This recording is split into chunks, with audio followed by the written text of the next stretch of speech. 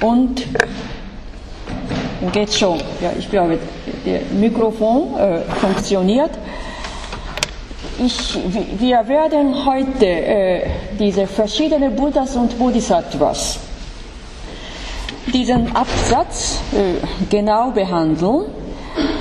Und ich weiß, in unserer Zeit sind die Leute tatsächlich ermüdet von vielen Informationen. Wirklich, quantitativ sind die Informationen viel zu viel, wobei man eher daran neigt zu denken, ich möchte so viel Information wegwerfen, ich möchte nur einfach durchkommen bei jeglicher Prüfung, ohne tiefgründiges Hineindenken mit dem Stoff der Lehrveranstaltung. Aber das ist sinnwidrig für die Philosophie. Die Philosophie steht tatsächlich zum reflexiv-kritischen Nachdenken über das Denken. Ein intensives Auseinandersetzen mit dem Stoff oder mit dem Text der dargebotenen Lehrveranstaltung ist eine Faustregel, wenn Sie mit einer möglichst guten Note der Philosophie bei der Prüfung durchkommen möchten.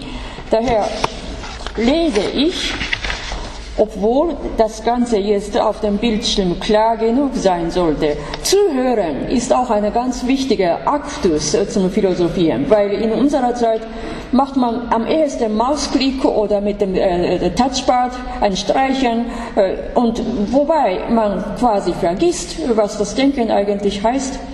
Dogen sagt, verschiedene Buddhas und Bodhisattvas sind die zur universellen Wahrheit Dharma erwachten Menschen.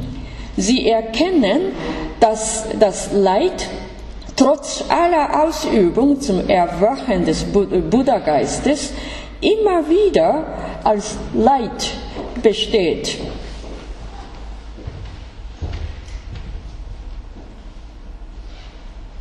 Demgegenüber gibt es manche Menschen, die sich an einem Ereignis des Erwachens festhalten.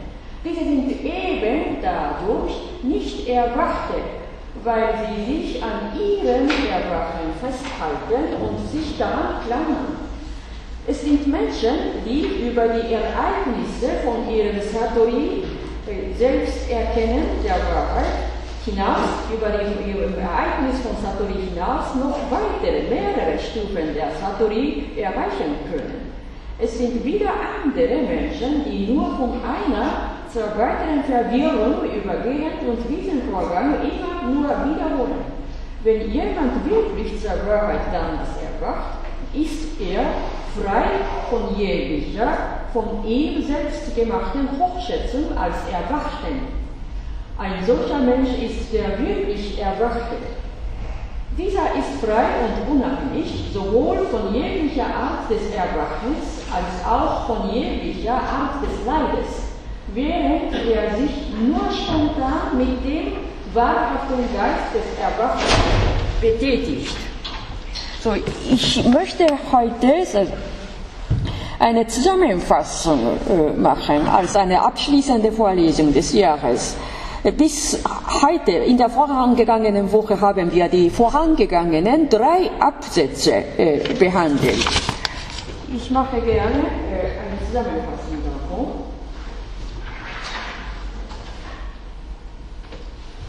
Im ersten Absatz, also Leiden und Satori, Verwirrung und geistiges Erwachen zum Dharma sind zwar kategorisch gesehen wohl unterschiedlich, das steht schon im Text. Aber wenn man dies vom Aspekt des Erlebens und Erfassens und Verwirklichens aus betrachtet, wenn man von der Erfahrung als Ganzes das Ganze betrachtet, sind ja die beiden Kategorien Leid und Bodhi, Verwirrung und geistiges Erwachen Satori, die beiden sind in einem Kontinuum, so meint Dogen. Der hauptsächliche Fokus in der buddhistischen Philosophie richtet sich am erlebenden Ich, am erlebenden Selbst, mitten im Leben. Das ist ganz wichtig für uns in unserer Zeit, in dem wirklich so viele Punkte aktuelle Informationen rund um die Uhr unterwegs sind. Da haben wir quasi vergessen, zum Auskosten, was das Erfahren, Erleben einer Wahrheit überhaupt ist. Und bei Dogen ist so, der Maßstab der Reflexion ist ein kritisch-analytisch, aber selbstkritisch-analytischer Aspekt über eigenes Denken und Handeln bei Dogen. Selbstkritisch-analytisch. So im letztgenannten, im selbstkritischen Denken zeigt sich das originale Merkmal der zen-buddhistischen Philosophie Dogens. An sich ist seine Philosophie vor allen Dingen und die Philosophie der meisten Mahayana-buddhistischen Schulen Ostasiens weniger mystisch, als man vorhin glaubt. Diese Schulen sind am ehesten, besonders in der Zen-Philosophie, erkenntnistheoretisch, ich möchte so sagen, erkenntnistheoretisch, wenn man jede Aussage ausführlich kommentiert und erläutert durch unsere moderne Sprache.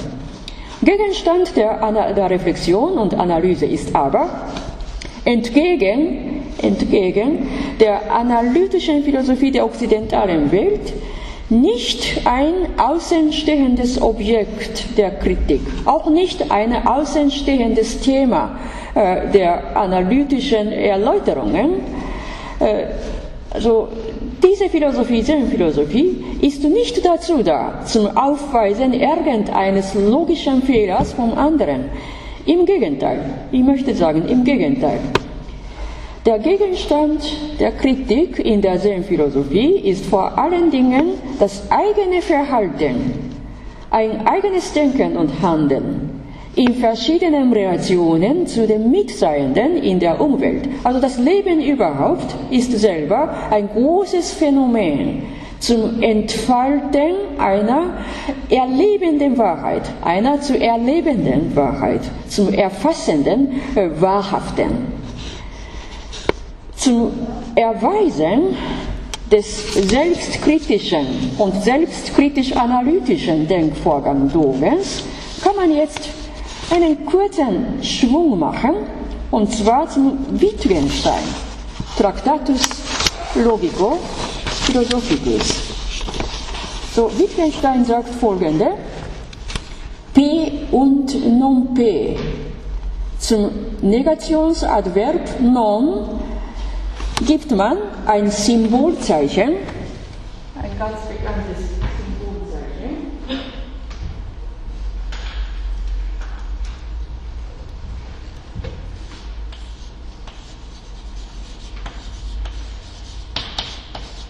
Non-P, oder manche schreibt es so, P und non-P, und dabei spontan neigen manche Menschen sofort anzunehmen, dass das non-P, geringfügiger sei als P. Aber diese unmittelbare Annahme ist sehr, sehr fraglich, selbstkritisch zu reflektieren. An und für sich ist diese Annahme falsch. Das Adverb nicht und das Negationssymbol non nicht ist an sich wertfrei.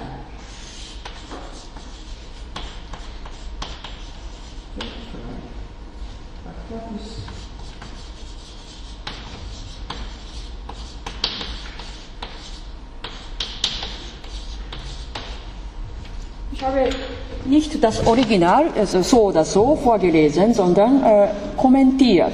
So, unsere Annahme durch die Sprache ist mehr oder minder davon immer abhängig, nämlich von dem konventionalen Gebrauch der Sprache.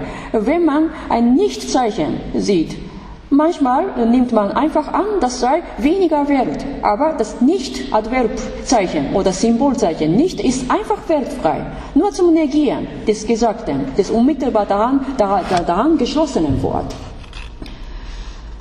Und das ist mal bei Dogen, erster Absatz, dass wir genau kritisch und reflexiv unseren Gedanken- und Handlungsinhalt selber überprüfen sollten und nicht abhängig sein vom konventionalen Gebrauch der Sprache. So, Dogen ist sicher ein älterer Denker, aber sein Inhalt jeglicher Aussage ist an sich sehr kritisch analytisch. Und wenn man die Sprache Dogens erkenntnistheoretisch übersetzt, kommt man sogar in einem Teil zu einem übereinstimmenden Punkt, das was Wittgenstein in seiner Sprachphilosophie durch kritische Aspekte zum Problem gebracht hat. Und wir kommen wieder zum Dogen, zum zweiten Absatz, eine Zusammenfassung.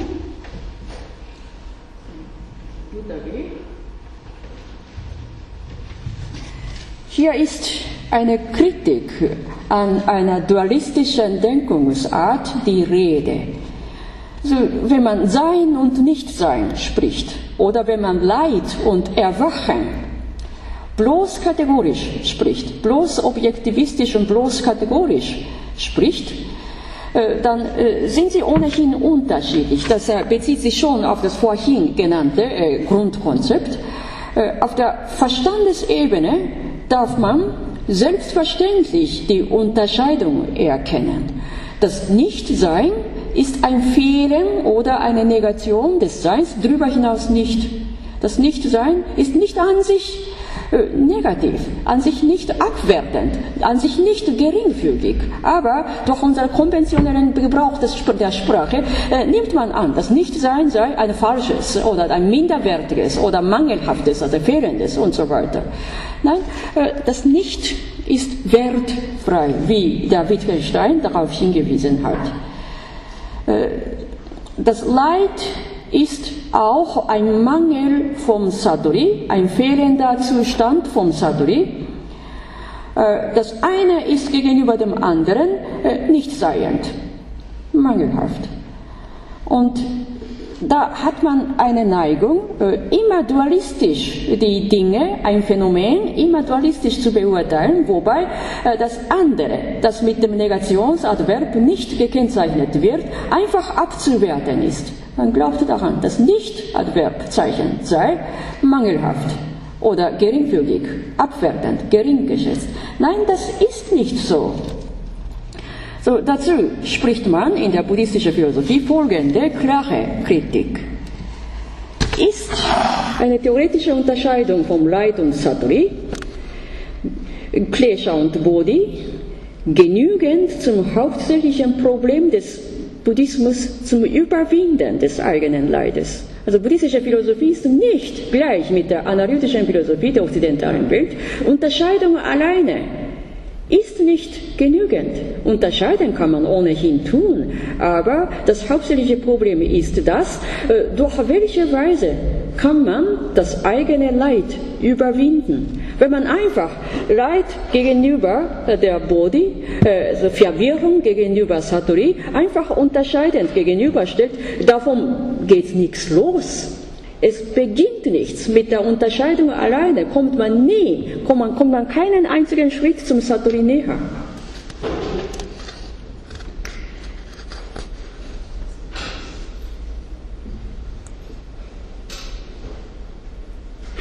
Ganz kurz gesagt, Buddhismus zeigt ein ursprüngliches Phänomen des Leides und zeigt darauf hin, durch welche Weise können wir unser angeborenes Phänomen des Leides, Phänomen der Verwirrung, überwinden.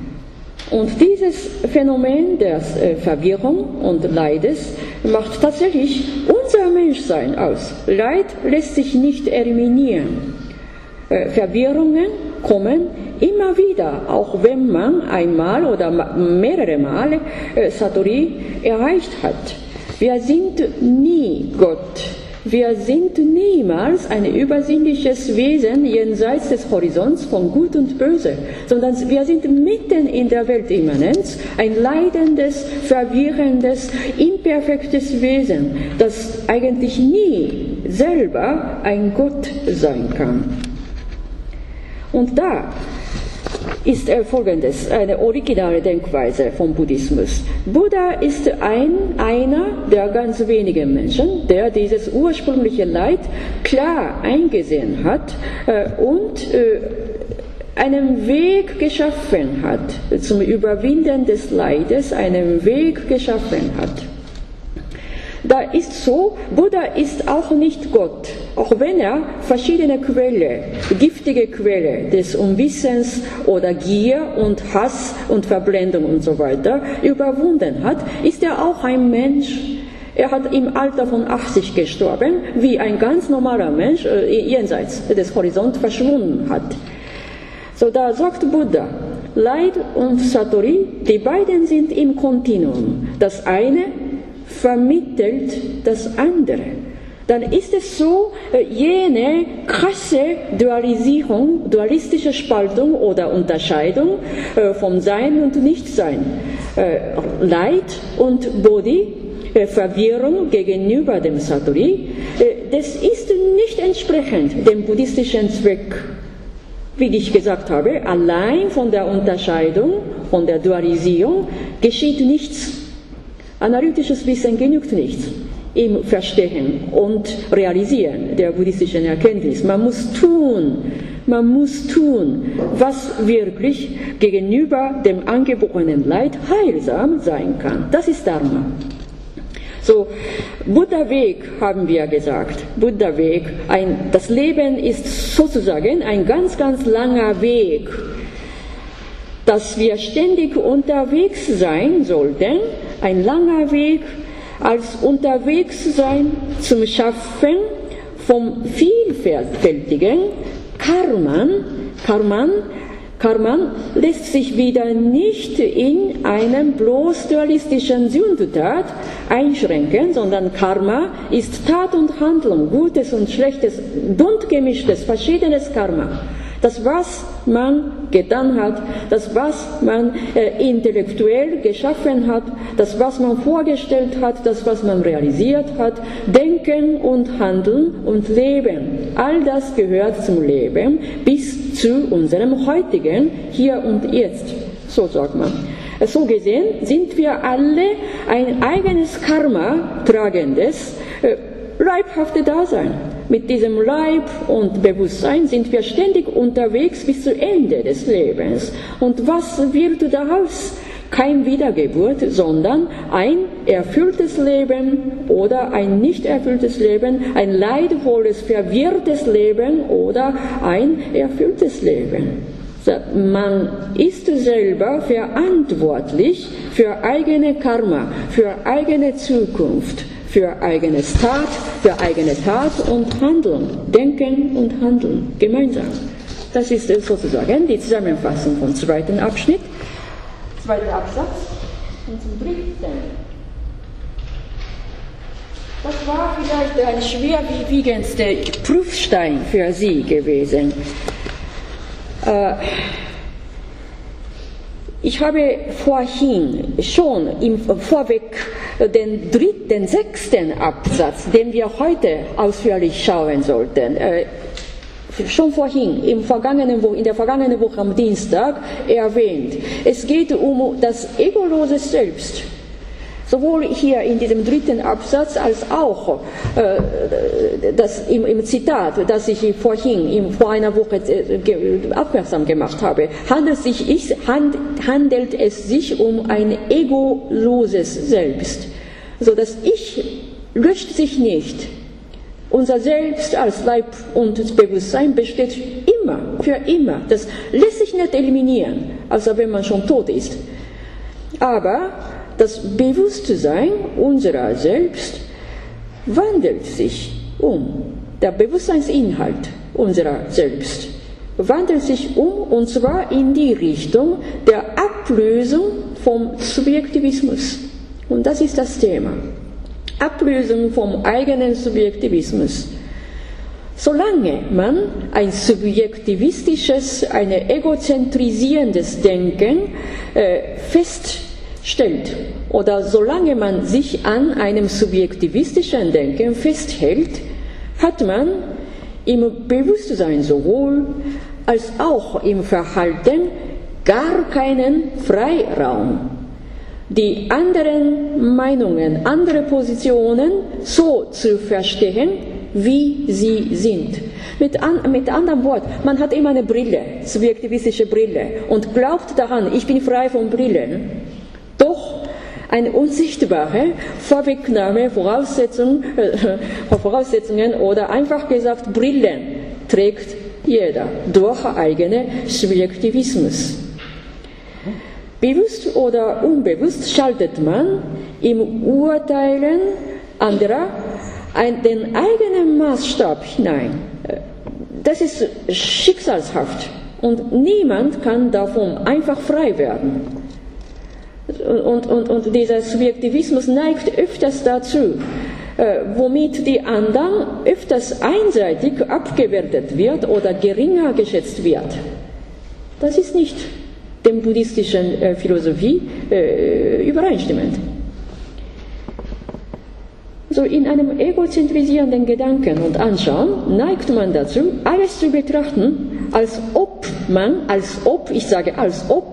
selbst außerhalb des Phänomens der ganzen Welt stünde, außerhalb des Phänomens der ganzen Erscheinungen stünde und all das von einer Anhöhe des Subjektivismus kritisch betrachte, als ob.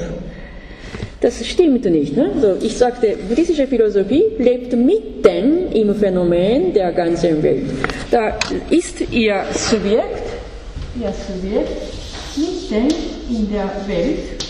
Sie sind ein Partie, ein Teil des Ganzen. Aber in einem bloß analytisch orientierten Kritizismus neigt man dazu, diese Eigenposition des Subjekts bewusst außerhalb des Phänomens des Ganzen herauszusetzen und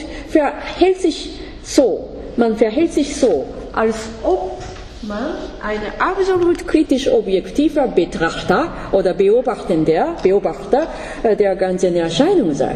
Das stimmt nicht. Also Buddhismus lebt tatsächlich in der Welt.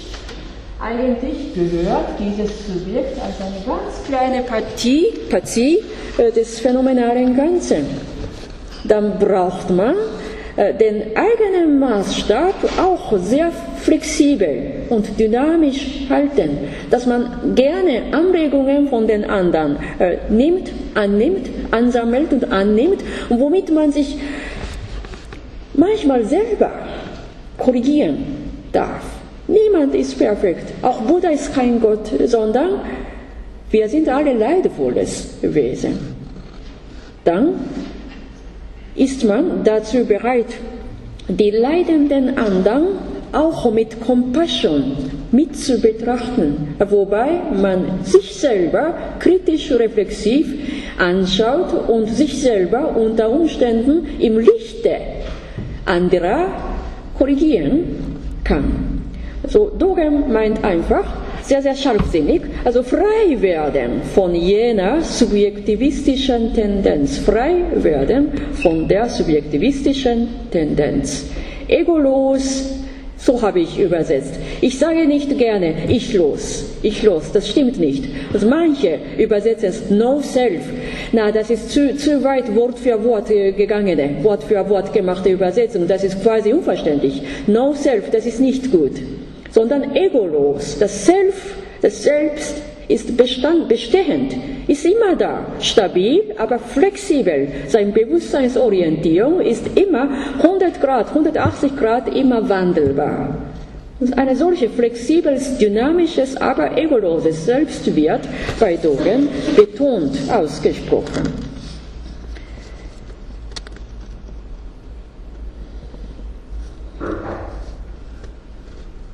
So, ich möchte als Gegenwartbezug Folgendes sagen. Ja? Was möchten Sie fragen? Ich habe nur eine Frage bezüglich der kritischen Reflexion und der Compassion gegenüber anderen. Sollte man aber bei der kritischen Reflexion nicht irgendwie selbst-compassionate gegenüber sich selber sein? Oh ja, also wir sagen, ich und du, wir sagen in der okzidentalen Philosophie, ja? Aber in der buddhistischen Philosophie ist das Du auch ein Selbst. Ich selbst. Wir sind lauter leidende Selbste. Ja? Und da ist schon möglich, dass das Ich, unser Ich-Bewusstsein, im Lichte der anderen sich durchleuchten lässt und sich bewusst wird, oh je, ich war ein armes Wesen gewesen. Ne? Aber da drin darf man wieder nicht sitzen bleiben. Ne? Wenn man weiß, ich war ein armes Wesen gewesen, da hat etwas bei mir gefehlt. Ne? Was hat gefehlt, da muss ich selber ergänzen, und zwar im Lichte anderer. Ja? So Ich-Du, wieder nicht dualistische Trennung, ne? sondern Ich-Du-Beziehung spricht man gerne in der okzidentalen Philosophie. Nicht? Ja?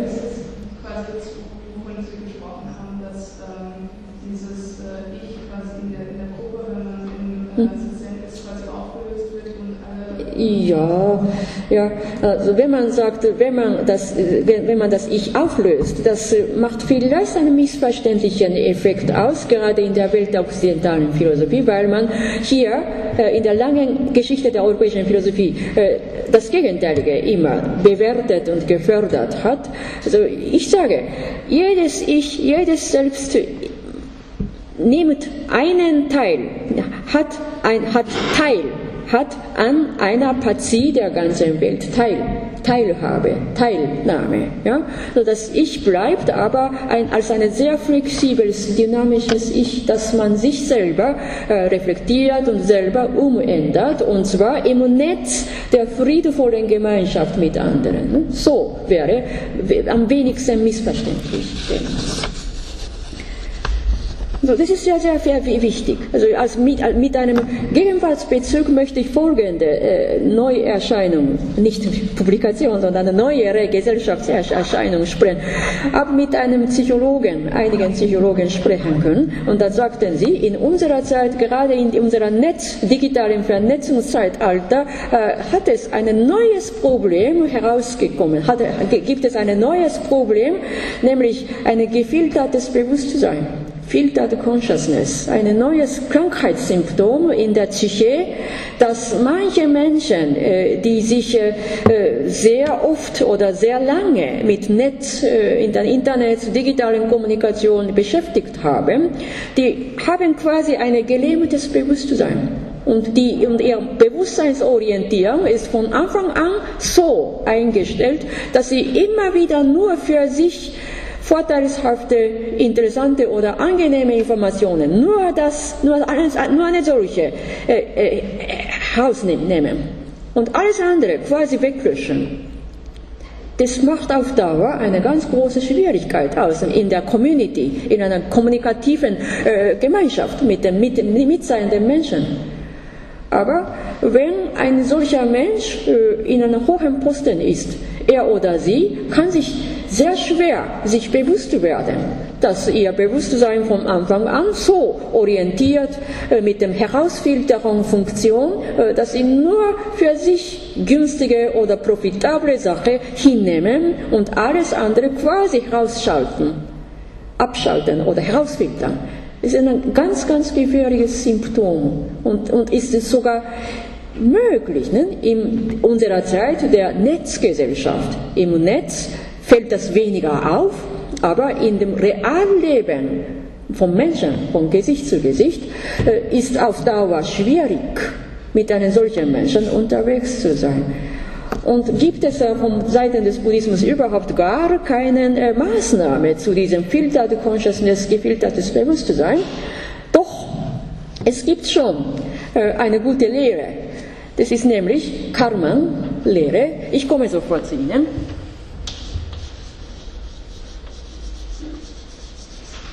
Bitte, möchten Sie was sagen? Es ist der Problem, dass die entstanden, dass Leute etwas nur Informationen aufnehmen, die mit ihren Ansichten zusammenpassen.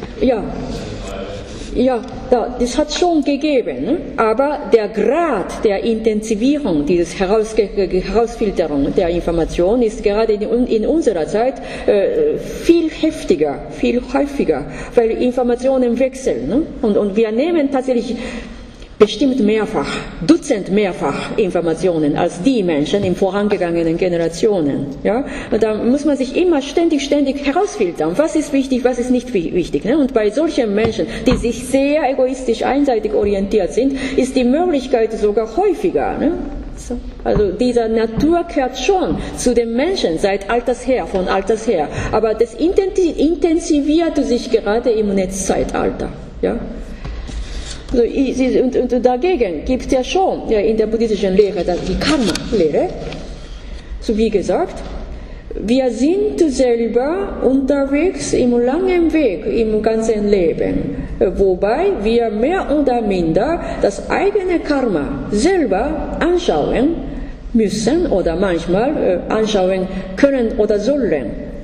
So, das heutige jetzt ist sozusagen ein Karma-Bündel, ein gesammeltes Resultat, ein Zwischenergebnis, eine Zwischenbilanz von dem bisher gesammelten Karma.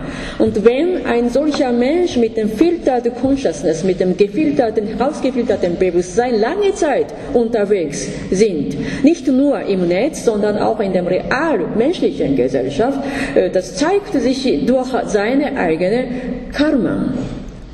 Das heißt, dass ein solcher Mensch immer wieder die wichtigen Kontakte verliert. Auch ein geduldiger Kollege kann sich nicht mehr halten bei einem solchen Consciousness-Menschen. Also solche Menschen isolieren sich Stück für Stück von der kollegialen Gemeinschaft und bekommen schlechten Verruf, und davon aus ist seine ganze lebensweltliche Gemeinschaft immer kleiner, enger. Und wird er sich davon aus wieder noch arroganter und noch enger verhalten. Das macht wieder ein noch schwieriges, noch mehrfach schwieriges Problem im Ganzen aus. Also ausgehend von einem schlechten Karma, von eigenen Unwissenheit, Gier, Hass und Verblendung oder herausgefilterte Bewusstsein, filterte Consciousness, kann ja vieles passieren in unserer Zeit. Und dazu meint Dogen, sich selbst bewusst kritisch, reflexiv hinschauen, und zwar in einem Netzzusammenhang mit den verschiedenen Mitseienden, Kollegen, ob alle in einer bestimmten durchschnittlichen Zufriedenheit weiterkommen können. Das ist mal wichtig. Jetzt zum 4. Absatz, da kommen wir jetzt da. Das ist der Absatz, den wir schon vorgelesen haben, den ich ja vorgelesen habe. Also betont wird im Gerede Dogens eine Dynamik zum Pendeln von Leid und Satori. Hinauf und hinunter. Hinauf und hinunter. Der Wendeltreppe. Ich sage, wie ein Mensch auf einer Wendeltreppe. Höhe, in einer Anhöhe und manchmal in einer Tiefe hingeht. Das ganze Leben ist wie eine Wendeltreppe. Ein Pendeln von Satori und Leid ist sozusagen ein notwendiger Grundsatz. Auch wenn man nach einem Satori wieder eine Schwierigkeit im Leben bekommt, dass man sich verwirrt oder dass man sich verstrickt mit den gegebenen Problemen, nicht verzweifeln daran. Das ist ganz normal. Wendeltreppe einmal hinauf und Wendeltreppe einmal hinunter, das ist aber eine gute Chance zum Auskosten des Lebensgrundes und zum Erfassen, was für eine neuere Wahrheit der Mensch von sich aus erleben und durch seine eigene Erfahrung erfassen kann.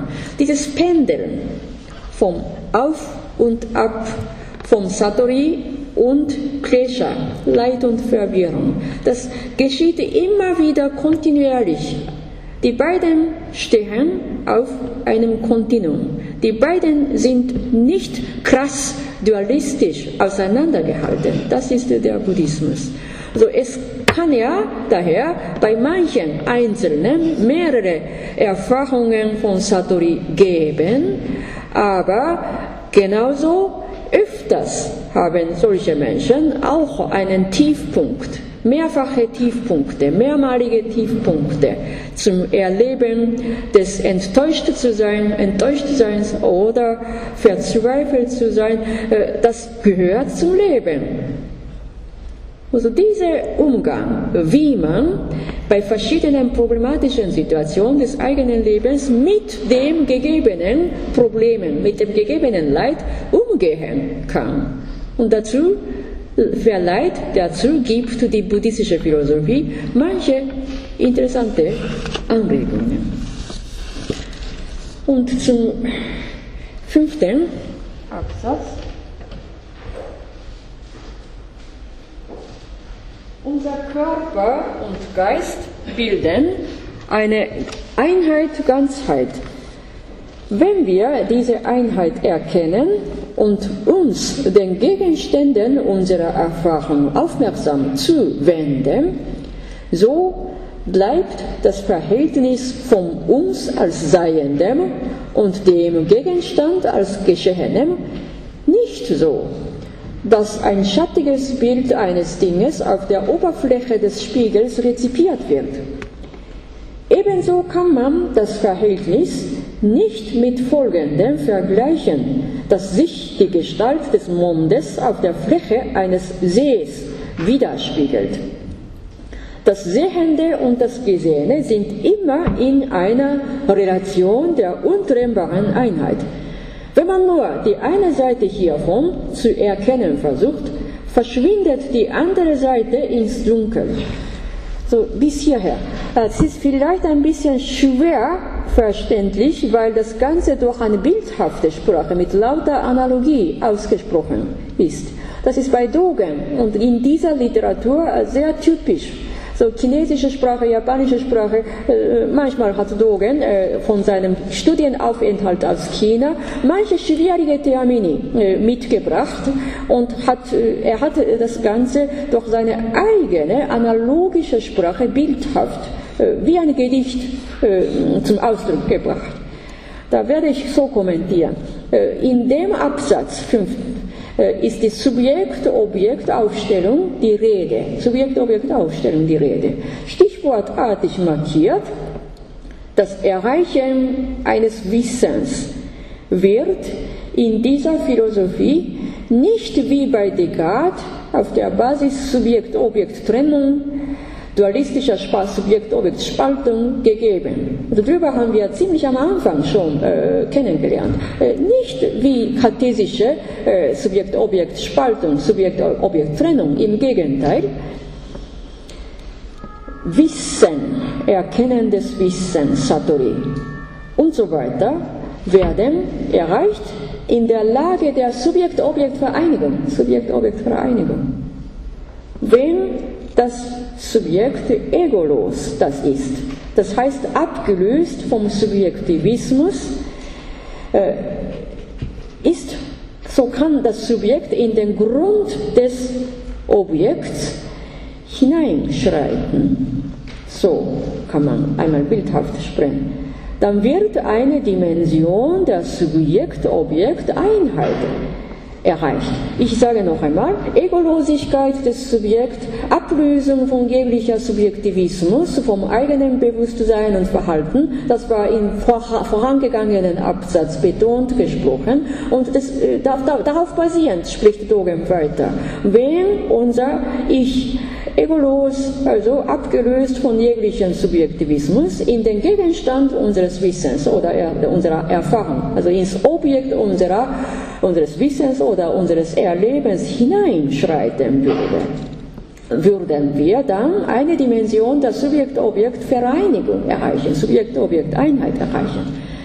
Zen-buddhistischer gesagt, der Subjektivismus geht in dieser Dimension aufgehen. Also das hat ja vorhin von einer Kollegin hat vorhin darüber erwähnt, aufgehen vom Subjektivismus in der Dimension des erkennbaren Objekts, so könnte man sagen. Obwohl unser Leib und Geist, unser körperliches Dasein mit Bewusstsein unbeeinträchtigt weiter besteht. Also daher sage ich nicht Ich los oder Subjekt nichts und so weiter, sage ich nicht, sondern egolos, flexibel, dynamisch und ist immer daran, eine sinnvolle, produktive Subjekt-Objekt-Einheit von Ich und Du, von Ich und Mitseienden zu erreichen.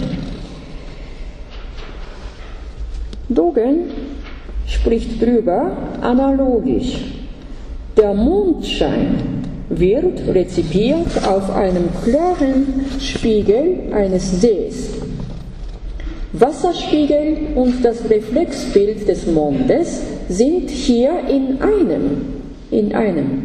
Von Seiten des Mondes aus gesehen ist das Seewasser das andere. Das Wasser und Mond sind beide andere, aber vom Seewasser aus gesehen ist der Mondschein wieder das andere.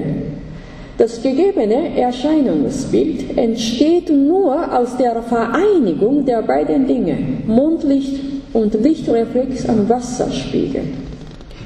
Und wer sieht dieses ganze Spiegelbild? Unser Ich, unser Selbst, unser Sehen. Wir als Sehende sind keinerlei getrennt von diesem Phänomen von Seewasser und Mondspiegel, Widerreflex. Wir begegnen mit unserem Subjekt dem gegebenen Phänomen als Objekt. Und ungebunden vom innewohnenden Leid, ungebunden vom Problem oder ungebunden von Frustration, scheint der Mond in einer klaren Stille. Das Wasser, das Seewasser, rezipiert das Lichtreflex ebenso ohne Subjektivität. Ohne Subjektivität. Falls der Mensch dabei eine Dimension des ursprünglichen Schönen und Guten empfindet und dieses Ereignis im eigenen Bewusstsein widerspiegelt, also reflektiert, widerspiegelt, philosophisch reflektiert, ist sein Bewusstsein wie eine klare Spiegeloberfläche, so kann man sagen. Unbeschmutzte Spiegelbild. Also wir nehmen das Bild im Verhältnis von 1:1 ohne Hineinmischung des Subjektivismus und angeregt von diesem schönen Bild, angeregt von diesem Mondschein- und Wasserreflex, können wir rückbezüglich unser Leben mit Bezug auf unser gegenwärtiges Problem reflektieren. Und zwar in folgender Weise, ist mein Denken und Verhalten in allen Teilen rein, das heißt frei vom Subjektivismus, wie diese Reinheit der Spiegelerscheinung vor unseren Augen klar wird. So, das heißt, dass auch dieses Naturphänomen, das Dogen quasi dichterisch so geschildert hat, ist ein guter Gegenstand zum zen-buddhistischen Reflektieren unseres Lebensproblems. So wie gesagt, in der Zen-Philosophie sagt man die Wichtigkeit der Schriftenunabhängigkeit. Die Wahrheit besteht nicht nur im Schriftstück, sondern überall im Leben. Also wenn man tatsächlich abgelöst vom Egoismus, abgelöst vom Subjektivismus, überall mit verschiedenen Gegenständen im Leben begegnen würde, wie hier im Seewasser, im Mondlicht im Seewasser, davon kann man auch eine wichtige Anregung ganz spontan hinnehmen. Das vielleicht eine gute Anregung und sogar ein guter Tipp, ein Hinweis zum Lösen des gegenwärtigen Lebensproblems sein kann. So, den 6. Absatz haben wir gesehen. So, das haben wir schon in der letzten Woche klar aufmerksam gemacht. Das Erkennen des Buddha-Wegs ist, dass wir das Wesen unseres Selbst erkennen. Das Erkennen unseres Selbst bedeutet, dass wir uns von unserem Ego ablösen. Das heißt, dass man nicht ichlos wird, sondern eine Befreiung, eine Selbstbefreiung von unserem innewohnenden Subjektivismus. So 10.000 Dharmas kommen uns entgegen und so weiter. So hat Dogen gesprochen. Nicht? Und dies zeigt sich jetzt in dem vorangegangenen Absatz. Ein Mondlicht ist empfangen auf dem Seewasser im klaren Wasserspiegel. Und das heißt, dass eine Wahrheit uns entgegenkommt, wie ich gesagt habe, wenn der Mensch frei und abgelöst vom Subjektivismus, von diesem schönen Naturphänomen, einen Hinweis mitbekommt, ob mein eigenes Bewusstsein klar und rein, unbeschmutzt, unbetrübt wie diese Wasserfläche, Oberfläche des Spiegels. Und da ist es so, dass der Mensch ist durchleuchtet vom Phänomen des Naturschönen. Also in der Weise kann man überall, wenn man will, überall einen interessanten Hinweis zum Lösen des gegenwärtigen Problems einsehen.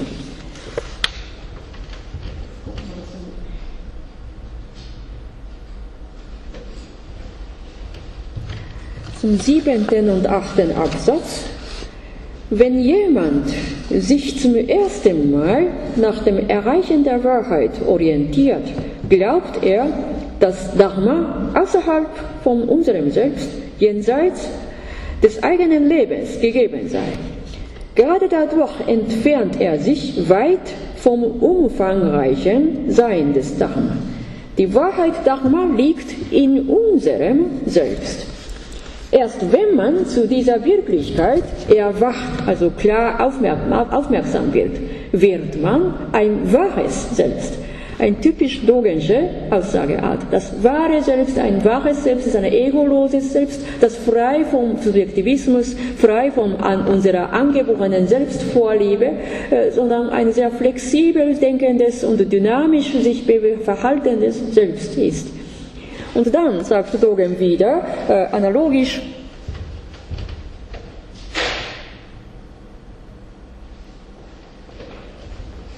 wenn man von einem fahrenden Schiff auf das Ufer blickt, sieht es so aus, als ob das Ufer dem Schiff entgegenläuft. Und wenn jemand hinunterblickt und die Fahrt des Schiffes wahrnimmt, erkennt er, dass das Ufer stillsteht. In diesem Fall zeigt sich, dass wir unseren Körper und unseren Geist heftig bewegen, indem wir versuchen, die Wahrheit aller Dinge von unserer Seite zu erforschen und die Richtigkeit des erworbenen Wissens von unserer Seite nachzuweisen. Dabei neigt man dazu, zu glauben, dass unser Geist bzw. das Wesen unseres Selbst nur unveränderlich und unendlich ist. Das ist aber eine irreführende Annahme. Wenn wir unser Verhalten dem Dharma entsprechend ordnen und darauf basierend in jede gegebene Wirklichkeit hineinschmelzen, sollten wir erkennen, dass die Wahrheit von 10.000 Dharmas nicht mit unseren selbstgemachten Vorstellungen gleich ist. Das ist wieder bildhaft, braucht man Kommentar. Darin sind zwei wichtige Grundgedanken. Erster Grundgedanke. Eine ursprüngliche Wahrheit, das heißt eine absolute Wahrheit, die von Zeiten und Wandelerscheinungen unbeschränkte Wahrheit als solche, liegt nicht jenseits des Horizonts. So, wenn Sie Interessierte am Idealismus sind, deutschen Idealismus, können Sie an die Stelle der ursprünglichen Wahrheit eine absolut unendliche, transzendentale Wahrheit vorstellen. So, an die Stelle des Dharma können Sie ein anderes Subjekt hineinfügen, das Absolute oder eine absolut unendliche Wahrheit, transzendentale Wahrheit des Unendlichen vorstellen. Und wenn jemand von Ihnen Kenner von der Theologie sind, wenn Sie selber Theologieangehörige sind, können Sie an die Stelle des Dharma das Absolute das Absolute einfügen. Oder Gott, wenn Sie wollen. Gott. Die Thematik bei Dogen steht tatsächlich parallel zu diesen beiden Themensubjekten. Wenn er über Dharma erwähnt, kann man anstelle des Dharmas eine unendliche Wahrheit, eine absolute Wahrheit, transzendentale absolute Wahrheit einerseits und auf der anderen Seite kann man das Absolute oder Wille Gottes oder Gott überhaupt als Satzsubjekt hineinfügen. Ich würde hier analytisch klar markieren, das Absolute, das Unendliche oder der absolute Geist im Sinne des Idealismus steht hier bei Dogen nicht jenseits der Empirie, diesseits, also diese unmittelbare Rückbezüglichkeit auf unsere weltimmanentes Dasein im Hier und Jetzt, dass wir eine solche unendliche Wahrheit selber in uns tragen können. Das hat Dogen immer gesprochen. Eine dualistische Trennung von Transzendentalität und Empirie gibt es hier nicht, sondern ein Kontinuum, wie das Satori und das Leid beide ständig in einer Pendelbewegung, in einem Kontinuum zum Erleben ist.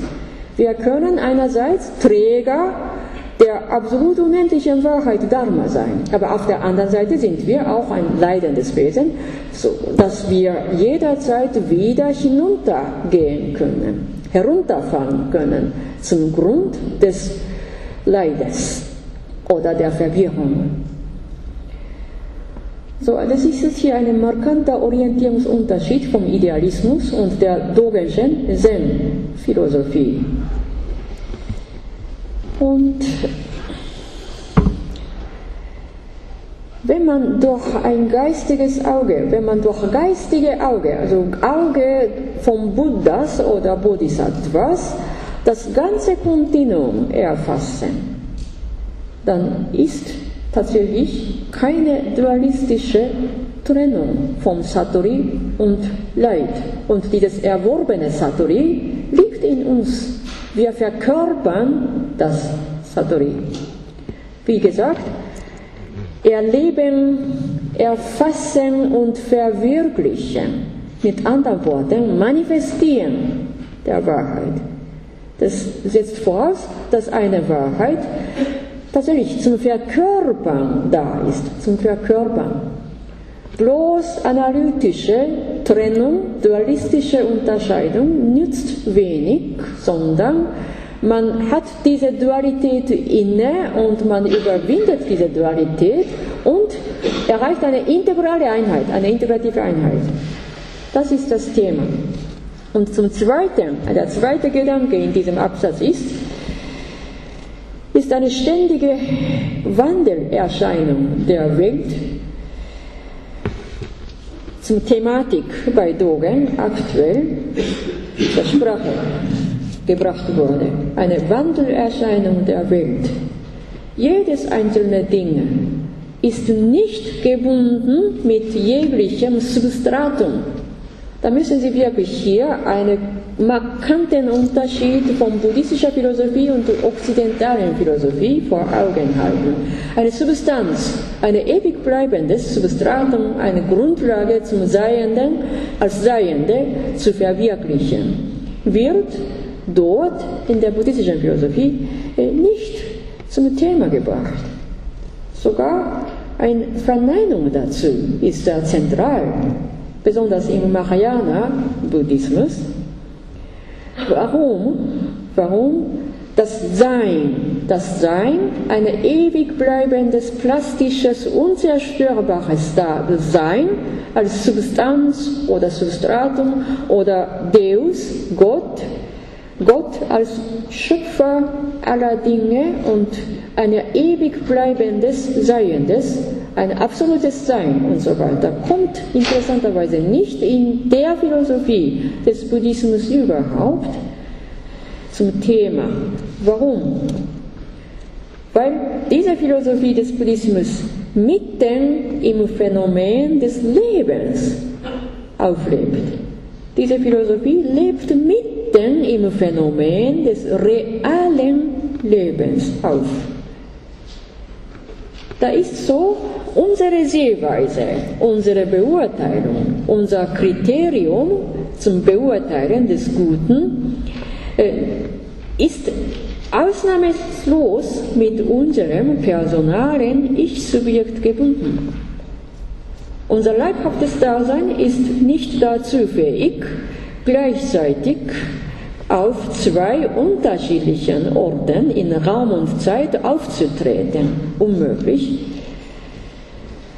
Auch wenn eine universelle Wahrheit Dharma letztendlich als eine große, umfassende Einheit dargelegt wird, ist unser personales Ich-Subjekt wohl immer unterschiedlich, von Person zu Person unterschiedlich und von Zeit zu Zeit innerhalb unseres eigenen Lebens ist unser Kriterium, unsere Sehweise, unser gedanklicher Vorgang immer unterschiedlich, sich wandelnd. Und man kann sich nicht einmal an einem bestimmten Punkt fixieren. Alles ist in einem Wandel, mitten in der Realität des Phänomens des Lebens. Und daher spricht man im Grunde genommen nicht von einer ewig bleibenden Substanz oder von einer Grundlage der substratischen Seienheit. Kein Substratum, keine ewig bleibende Substanz, auch nicht Gott, sondern gegeben ist tatsächlich diese Realität, dieser Wandelerscheinung. Und dadurch, sagt man, es gibt viele Zugänge, 1000 Zugänge zum 1000 Dharmas. Man hat im Plural bewusst die Wahrheit gesprochen, dass Dharma zwar eine große Einheit sein kann, aber die Zugänge zum Erreichen des Dharma sind ja mehrfach, tausendfach. Wenn der Zugang von einem Menschen zu dem anderen ganz unterschiedlich ist, dann ist quasi selbstverständlich, dass ich manchmal die Aussage von du weniger gut versteht. Zugänge zum Dharma sind unterschiedlich, aber das Wesentliche des Dharma bleibt. So sagt man.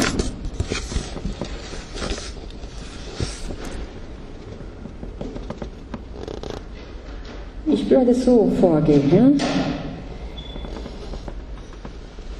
Ich möchte heute eher kürzer schließen. Ganz wichtig ist, dass zum Erfassen des Dharma wieder diese Karma-Theorie im Hintergrund steht, dass jeder für sich in einer ganz unterschiedlichen Umgebung verschiedene Karma angesammelt hat, ist der Zugang zu einer universellen Wahrheit bei jedem ganz unterschiedlich. Und um diese Unterschiede als ein reichhaltiges Ganzes zu verstehen, besteht die Dogensche Lehre der Egolosigkeit.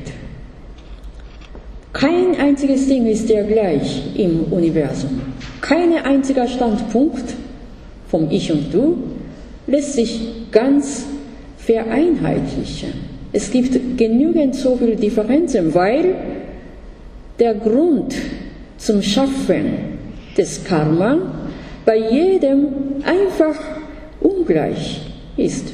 Zugänge zum Dharma sind unterschiedlich. Dadurch kommt es vor, dass die Wahrheitsauffassung bei jedem total unterschiedlich sein kann. Wobei jeder Einzelne immer als eine Partie der Welt als Ganze einen Anteil hat, eine Teilhabe an der Ganzheit. Das wird bei Dogen betont gesprochen. Zusammenfassend lässt sich ein wichtiger Gegenwartsbezug der Erkenntnis bei Dogen im Folgenden darstellen. In unserer Zeit neigt man bedingt von der Beschleunigung jeglichen Prozesses, jeglichen Verfahrens und jeglichen Werdeganges. Alles kurzatmig, vieles kurzsichtig auffasst und man reagiert reflexartig sehr schnell. Dabei neigt man bewusst oder unbewusst dazu, sich mit einzelnen Dingen unterwegs zu sein, aber immer von sich mit einer subjektiv eingeschränkten Sicht alles zu befassen. Das ist aber punktuell. Ein Punkt kann das Ganze nicht abdecken. Information durch Intermediendingen kann sich jederzeit angelangen. Das ist punktuell in einem Mediengerät. Und manchmal ist eine punktuelle Information entscheidend so wichtig. Ne? Und daher müssen wir unsere Aufmerksamkeit tatsächlich höher immer aufspannen. Manche Informationen sind punktuell, aber wichtig.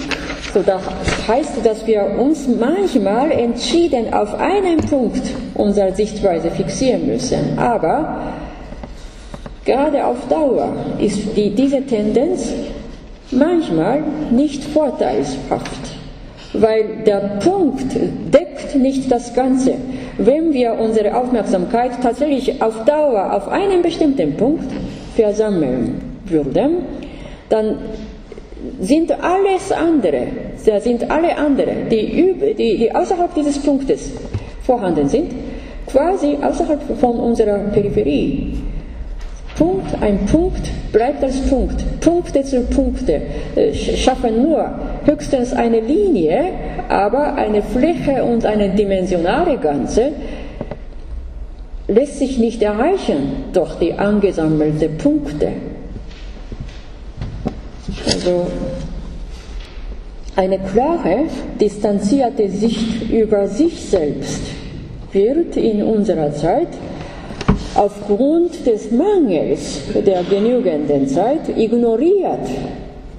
Oder eine solche klare Aufmerksamkeit kann ja betrübt werden, verschwommen werden. Relationen sind immer punktuell durch Line oder verschiedene andere Mediendinge. Die Punkte sind vernetzt, aber wobei die Menschen manchmal nicht klar genug sind, bis wie weit und wohin die ganze Information uns hinleiten können. Weil der Wechsel wirklich immer drastisch von einer Information zu der weiteren Information zu schnell, sodass ein dimensionales Ganzes unseres Denkenkönnens manchmal wirklich verdrängt werden kann an dem Rand. Das ist aber nicht produktiv. So, eigentlich sind wir die Beherrschenden dieser ganzen Information. Wir sind Hauptperson in unserem Leben. Irgendwann habe ich ja, vielleicht hier habe ich nicht erwähnt, dass wir selber eine Hauptperson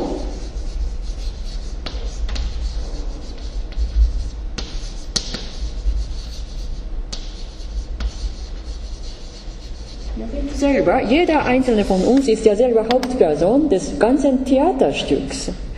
So, analogisch gesehen ist dieser ganze Lebensweg, dieses Unterwegssein wie ein großes Theater. Aber nicht sarkastisch, nicht ironisch. Das ganze Leben sei ein Theater, aber ein ernsthaftes Theater, dass Sie mitten in diesem Theaterstück selber eine Hauptperson sind. Da sind wir eigentlich Hauptperson zum Beherrschen dieser ganzen Netzinformationen, aber eine verkehrte Stellung kann manchmal im Vordergrund treten. Dann ist unser Selbst zwar körperlich anwesend, eine Masse von Energie, aber noch kein wahres Selbst, wenn man Dogensche Worte jetzt zitieren darf. Ein wahres Selbst, sagt Dogen. Das heißt, dass unser Bewusstsein unbetrübt, klar, nüchtern, aber sehr flexibel, dass wir zum Empfangen vieler Wahrheitszugänge offen sind. Und das hat der Dogen in diesem Genjo Koan in der ersten Hälfte häufig genug gesprochen. Eine Flexibilität und eine Potentialität sind uns inne, dass wir mit den Dingen immer gemeinsam einen guten Umweg, einen heilsamen Umweg, eine heilsame Relation mit den verschiedenen Dingen unterwegs im Leben finden können und mit den Dingen immer weiter unterwegs sein können, wovon aus wir verschiedenen neuen Phänomenen begegnen können, wovon aus wir wieder die unaufgeschriebene Lehre außerhalb von Schriftstück, Stück für Stück lernen, kennenlernen, anschauen, auskosten und erfassen können. Also Gegenwartsbezüge Dogens gibt es viele. Der Text ist alt, aber nie veraltet. Auch wenn in der Zeit von Dogen nicht einmal diese moderne Dinge, nicht einmal diese rasante Entwicklung der Zivilisation und Technologie gegeben hat, war in seiner Zeit die menschliche Gesellschaft genauso hektisch, verwirrt und in einer anderen Art und Weise verrückt. Also in unserer Zeit sind wir wieder in einem ganz anderen Phänomen, mit einer ganz anderen Schwierigkeit oder manchmal mit einer ganz anderen Verrücktheit. Aber Philosophie ist auf der Suche nach dem bleibend Wahrhaften, sodass dieser technologische Wandel in der Umwelt und so weiter keine Beeinträchtigung auf die Gültigkeit der Lehre der Philosophie ausübt. So möchte ich abschließen diesen Stoff des Kalenderjahres 2014 und ich möchte diesen Genjo Koan Band im neuen Jahr am 13. Jänner fertig vorlesen. Und am 20. Jänner können wir zum Zweck der guten Prüfungsvorbereitung eine längere Diskussion machen. Und heute haben wir tatsächlich eine längere Zeit, tatsächlich noch 20 Minuten, gut 20 Minuten zum Miteinander sprechen. So, Sie können bitte Sie können sich zu Wort melden. Bitte, ja? Wie ist das denn eigentlich mit dem Phänomen der Willensschwäche? Willensschwäche. Das ist, wenn jemand eigentlich sehr genau weiß, dass etwas gut ist und dass er das wirklich machen sollte und das wirklich auch schon erlebt hat, ja. es aber in diesem Moment dennoch nicht macht, ja. Später, also wie kann man das erklären? Ja. Hat diese Person die Wahrheit der Erkenntnis noch nicht wirklich, weil es sie nicht verwirklicht? Ja, das ist eine interessante Frage. Willensschwäche. Wenn man sich selber der eigenen Willensschwäche bewusst wird, ja, dann ist der Mensch schon einen Schritt weiter. Ja? Da kann er sich selber zurückreflektieren, was fehlt bei mir. Ne? Und hätte ich in dem Moment noch stärker vertreten sollen. Ne? Und dann kann er selber eine dementsprechende Maßnahme für die nächste Gelegenheit gut überlegen. Und zwar ganz konkret, ne, im Zusammenhang mit dem Mitsein der Menschen, ob meine Vertretung des bestimmten Punktes zu dem Zeitpunkt in der kollegialen Gemeinschaft einen guten Effekt macht oder ob meine Willensstärke eventuell einen ganz anderen verletzen würde. Also die Leute, die sich sogar unter der eigenen Willensschwäche leiden, sind meistens sensibel. Ja? Die bedenken öfters, die machen öfters Bedenken oder Gedanken über die Situation von anderen, ne? Ob meine Aussage gut auswirkt oder nicht und so weiter. Das ist aber schon eine gute Voraussetzung. Willensschwäche, dieser Gegensatz zur Willensstärke, gehört zu jedem einzelnen Menschen. Auch Buddha hat darunter gelitten in seiner langen Askese. Und sein Vollzug der 6-jährigen Askese, obwohl er letzten Endes unterbrochen hat, das war sozusagen eine laute Konfrontation mit seinen Willensschwächen. bitte. Ja. Wir sprechen immer von Wahrheit. Gibt es eine Definition von Dogen? Es ist Folgendes.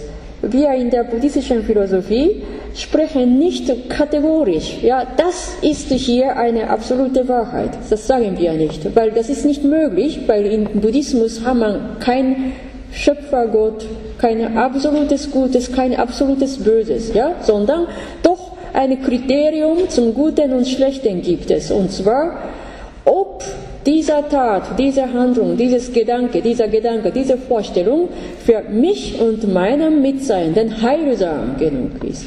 Heilsam oder nicht heilsam. Heilsam oder nicht heilsam, weil das geht von dem Grund aus, dass wir alle mehr oder minder leidendes, verwirrendes, schwaches Menschsein sind. Also Buddhismus entstand von diesem Problem der Überwindung vom Leid. Leid ist schwierig, Leid ist belastend. Niemand will Leid, aber trotzdem sind wir mehr oder minder immer mit involviert. Gewollt oder ungewollt kommen wir ins Phänomen des Leides. Und wenn man wünscht, ich möchte möglichst bald von diesem Phänomen rauskommen, das macht doppelt so viel Leid aus. Und dieses Dilemma zeigt der Buddhismus. Ne? Und was das absolute Gute, was das absolute Böse ist, kommt nicht primär in den Vordergrund in den buddhistischen Geräten, sondern ist das heilsam? Ist das nicht heilsam? Da gibt es ja folgende berühmte Anekdote in dem frühbuddhistischen Sutra. Jemand hat Buddha zum Versuchen gewollt mit der metaphysischen Frage, ob der Buddha, ein erwachter Mensch, nach dem Tode in einem ganz anderen Wesen wieder geboren sein kann, uns oder nicht. Da sagt Buddha, ja, mit diesem Problem beschäftige ich mich nicht, sagt er. Und zwar, er hat eine Anekdote zitiert. Nehmen wir an, hier ist ein Mann, der vom giftigen Pfeil erschossen worden ist. Ja? Der Mann quält sich. Ne? Und viele Leute, Ärzte und so weiter, versammeln sich und die diskutieren, aus welchem Giftmittel ist dieser Pfeil eigentlich besteht und aus welcher Herkunft ist dieser Mensch, ob er Adelige oder Bauer und so weiter. Diskutiert, indem der Mensch vergiftet und stirbt. Da sagt Buddha, meine Dharma steht dazu, diesen giftigen Pfeil herauszuziehen. Nicht so, bevor wir die Ursache dieses Giftes oder Bestandteil dieses Giftes klarstellen, muss man diesen giftigen Pfeil rausziehen und den Menschen aus seinem Leid retten. So heilsam oder unheilsam. Es gibt manchmal unheilsame Debatte, ja, die zum Grund einer theoretischen Wahrheit hineingeht, aber trotzdem, das Gespräch spaltet sich immer wieder in eine Pro und Contra und wovon aus kein konkreter Schluss letzten Endes erreicht wird. Und dazu ist der Buddhismus mit seinem Beitrag da.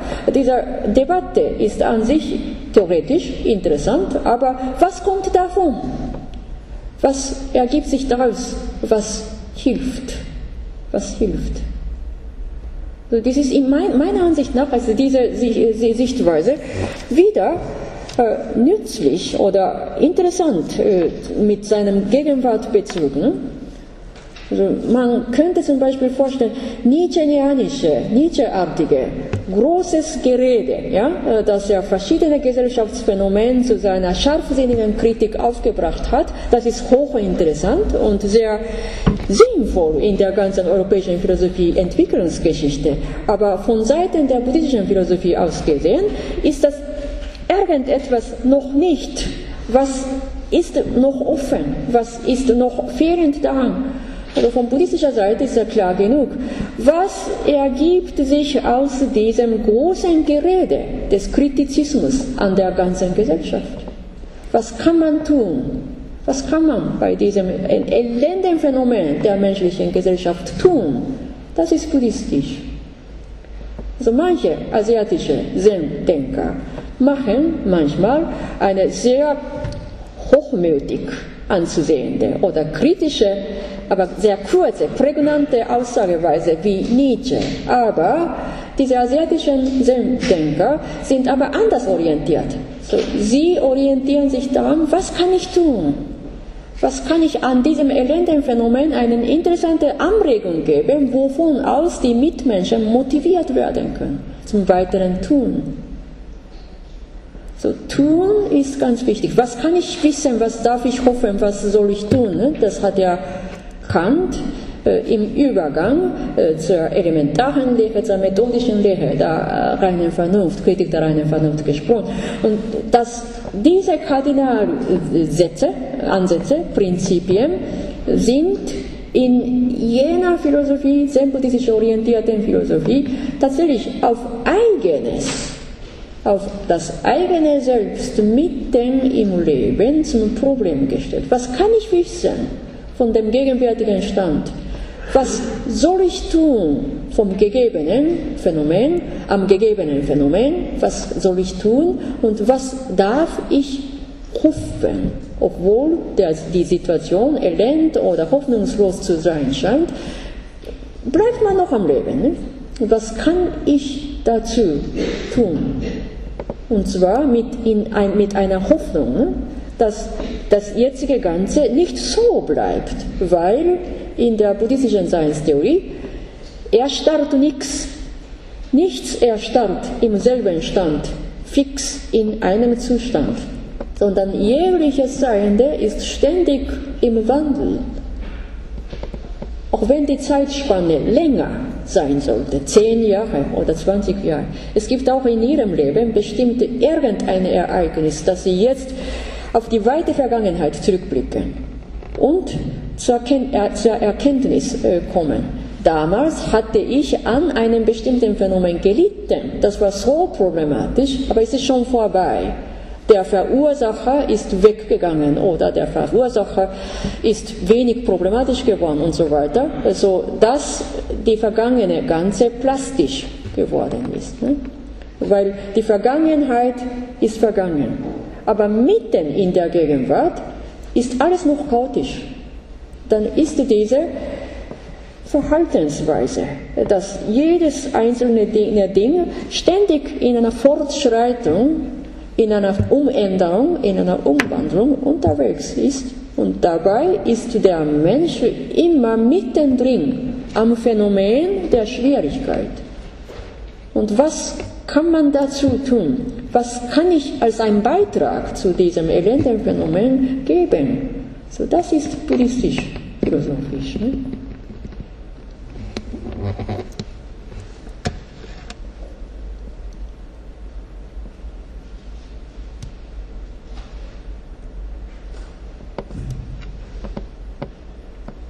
Jemand hat einmal über den Kampfsport Judo oder Kendo, Karate-Do eine Frage gestellt und das hat eine Übereinstimmung mit dieser Dogenschen Lehre, weil, wie gesagt, die Schriftenunabhängigkeit steht am Anfang der zen-buddhistischen Lehre. Schriftenunabhängig, Schriften gibt es, wir schätzen die Schriften, aber wir müssen letzten Endes auch von Schriften frei werden, nicht abhängig sein, nicht an einen fixen Punkt dogmatisch erstarren, sagt er, sondern das ganze Leben ist sozusagen ein offenes Feld der ungeschriebenen Lehre. Überall im Leben können Sie in Ihrer eigenen Weise einlesen, was Sie davon aus als Anregung annehmen und was Sie dazu beitragen können. Überall im Leben ist eine offene Schrift, unsichtbare Schrift, aber überall ist die Quelle der Wahrheit. Also im Kampfsport Judo sagt man, im Judo lernt man nicht nur die Technik, ne, sondern auch das, was der Verlust im Leben bedeutet. Wenn man in einem Spiel, in einem Wettkampf keinen hohen Punkt bekommen und besiegt wird, das ist üblich. Ne? Dabei lernt man auch, besiegt zu sein, Verlust erleben und davon aus sich wieder neu orientieren. Das gehört zum Do-Kampfsport. Dass man nicht nur Kampftechnik, Spieltechnik lernt, sondern das Leben überhaupt auskostet und lernt. Das ist in dem Kampfsport sehr, sehr wichtig. Und das hat schon eine Grundlage, eine übereinstimmende Grundlage mit dieser Lehre. Das sagte ich ja in meinem Wort, Verkörpern einer Erkenntnis, Verkörpern einer Wahrheit. Dass die gelernte Wahrheit vom Schriftstück Fleisch und Blut werden kann. Fleisch und Blut. Dass das Gelernte mit integriert mit ihrem eigenen Leben. Und es ist gerade in unserer Zeit des Netz wichtig. Auch wenn Sie im Netz stundenlang unterwegs sind, können Sie wirklich tatsächlich leuchtende Impulse, ganz wichtige Impulse holen, was wichtig ist, was nicht wichtig ist. Das können Sie unterscheiden. Aber wichtig ist immer, dass was Sie im Ganzen einnehmen, hinnehmen, aufnehmen und einnehmen, wovon aus der Stoff mit Ihrem Leben integriert wird, also Fleisch und Blut sein wird. Ein solcher Zugang wird hier bei Dogen immer die Rede.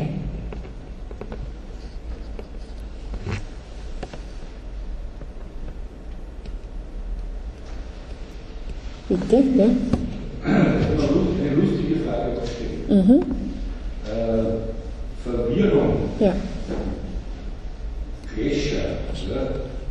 Im Mundart, in Wienerisch heißt der hat einen Klescher. Kommt das von dem oder ist das nur eine Zusammenhang? Ich bin ja nicht Sprachwissenschaftler, aber das kann ja... Ist auch verwirrend, geistig verwirrend. Ach so, ja, im Wienerisch, im Dialekt, ja. Klescher ist ja Sanskrit. Aha. Ja, Klescher ist ja Sanskrit, ja. Und jemand hat vielleicht davon aus eine Mundart geschaffen. Das weiß ich nicht, ja.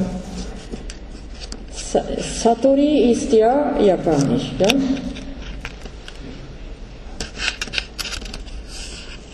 Also eine absolute Wahrheit als solche spricht man nicht, ne? Weil auch Dogen ist einer der leitenden Wesen. Buddha ist auch einer der leitenden Wesen. Ne?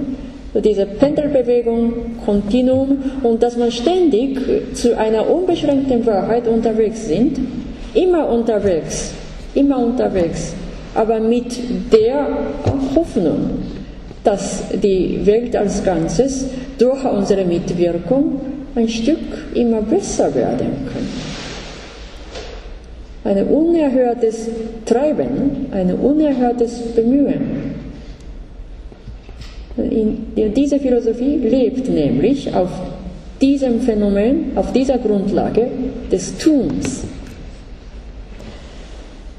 Scheint so, dass man schon einige Fragen bewältigt hat. Gibt es eine weitere Bitte? Ja, Frau Dogen? Zu den Kampfkünsten. Ja. Ja. Aber es ist nicht so, dass die Kampfkünste vor dem Zweiten Weltkrieg eine andere Qualität hatten als die Kampfkünste, die jetzt in Japan oder die japanischen Kampfkünste, die jetzt ausgebildet wurden, durch die Operation durch Amerikaner und Nein, also dieser Do-Gedanke lebt immer. Ja, Do-Gedanke lebt immer. Nur durch Olympische Spiele, durch Einführung und Mitwirkung am Olympischen Spiel, muss man natürlich dazu neigen, ne? Immer mehr Punkte. Ja? Weil nicht alle ausländische Judo-Kampfsportler sind ja Kenner von Do. Ja? Aber in Japan hat man immer noch dieses Do-Gedanke durch und durch hochgeschätzt. Ja? Das ist wichtig. Ich nehme an, in unserer Zeit ist der Überlebenskampf überall in jeder Branche sehr, sehr hart. Ne? Ja? So, man möchte den Gegner einfach tilgen, einfach beseitigen, einfach löschen. Ne? Das ist aber schwierig. Ein Mensch ist ja kein punktuelles Böse.